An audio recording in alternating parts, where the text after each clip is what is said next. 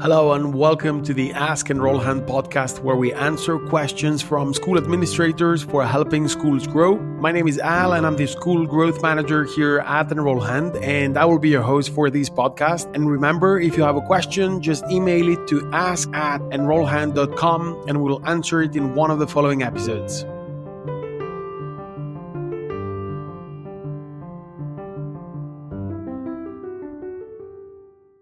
Hello everyone, this is Al, and today we have a question from Marissa from Tipton in Indiana. And the question is texting a good method for connecting with prospective parents? So Marissa, thanks for the question. It's a really good question, and I'm sure that you've done your homework because it's a very specific question. So now regarding the texting as a method of communication with prospective parents, we've been running various tests because, as most of you know, we engage a pretty large number of parents for our schools. And so we have thousands of interactions with parents that submit an inquiry, and where we are responsible for reaching out to those parents and making sure that they move forward to the following step in the process with the corresponding school. So now we tried oftentimes, the campaigns, they have forms. The inquiry forms have a limited number of fields. So typically it's not a good idea to ask for, lots of information on an inquiry form.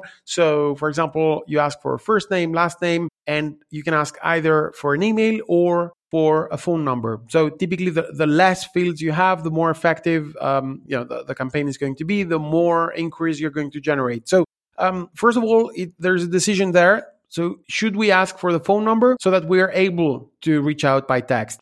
We did a lot of testing. We tried various things by email, and we also tried, when we added the phone number, we also tried calling them, and we used voicemails for connecting with the prospective parents of our schools. And when we shifted to texting, you can't believe what happened. Like, we had 3 times the interactions we were having before with both emails and calls together. So the logic is very simple. The way we understand it is very simple, is that texting is a very specific form of communication. It's very narrow. You cannot, like on a phone call, you can waste someone's time. Through a text, it's hard to waste someone's time. You have a limited number of characters. You cannot add any links or any videos or anything like that. So it's very clean form of communication, let's say. So what happens is that when you send a text to a parent and you say, hey, thank you for reaching out. I saw you reached out 2 hours ago. I wanted to ask you XYZ. You wait for an answer. If they don't answer, you send another text the following day. You say, hey, did you have the time to check my last message? And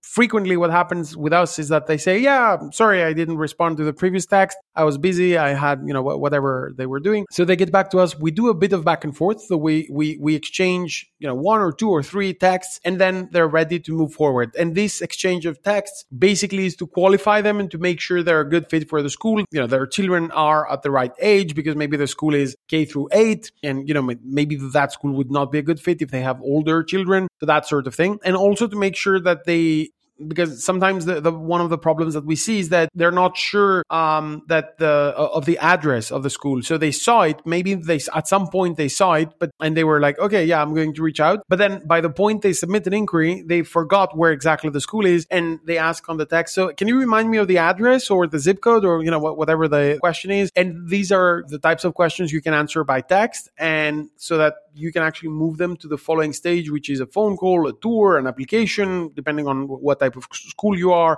you would have a different next step. So that's it for this question. I hope that I answered your question, Marissa. If you have any more questions, feel free to reach out, and would be more than happy to answer any additional questions on this. Thanks.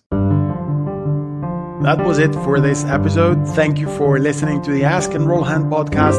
If you'd like to submit a question, just email it to ask@enrollhand.com and we'll answer it in one of the following episodes. See you soon.